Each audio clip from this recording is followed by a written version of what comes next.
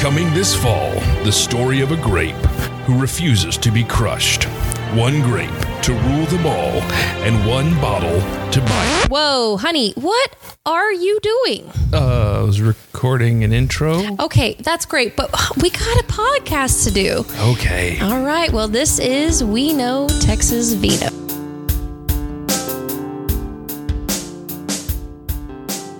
Hey everyone, this is Will from We Know Texas Vino.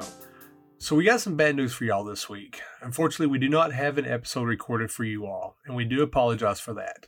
Unfortunately, Michael has been out of town with family, I've been in class full time, and Jen has been working on a new Bingham location in Roanoke that she's been working very diligently on. Now, I know that not having an episode this week, you don't get to find out about a new wine or anything like that, so we definitely do apologize for that. But fear not, we are working on something very amazing for the coming weeks and to close out also for our first year.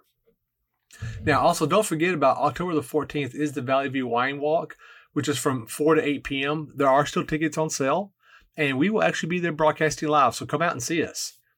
Now, we also want to give out a huge shout out to our sponsors, which is the Texas Wine Lover, the Texas Wine Club, and Fly with Wine. Now, you know we can't not just give y'all a quote of the week also. So today, I'm going to be as useless as the letter T in Pinot Grigio. And then, for your final one, I used to think drinking was bad for me, so I gave up thinking. Cheers, folks.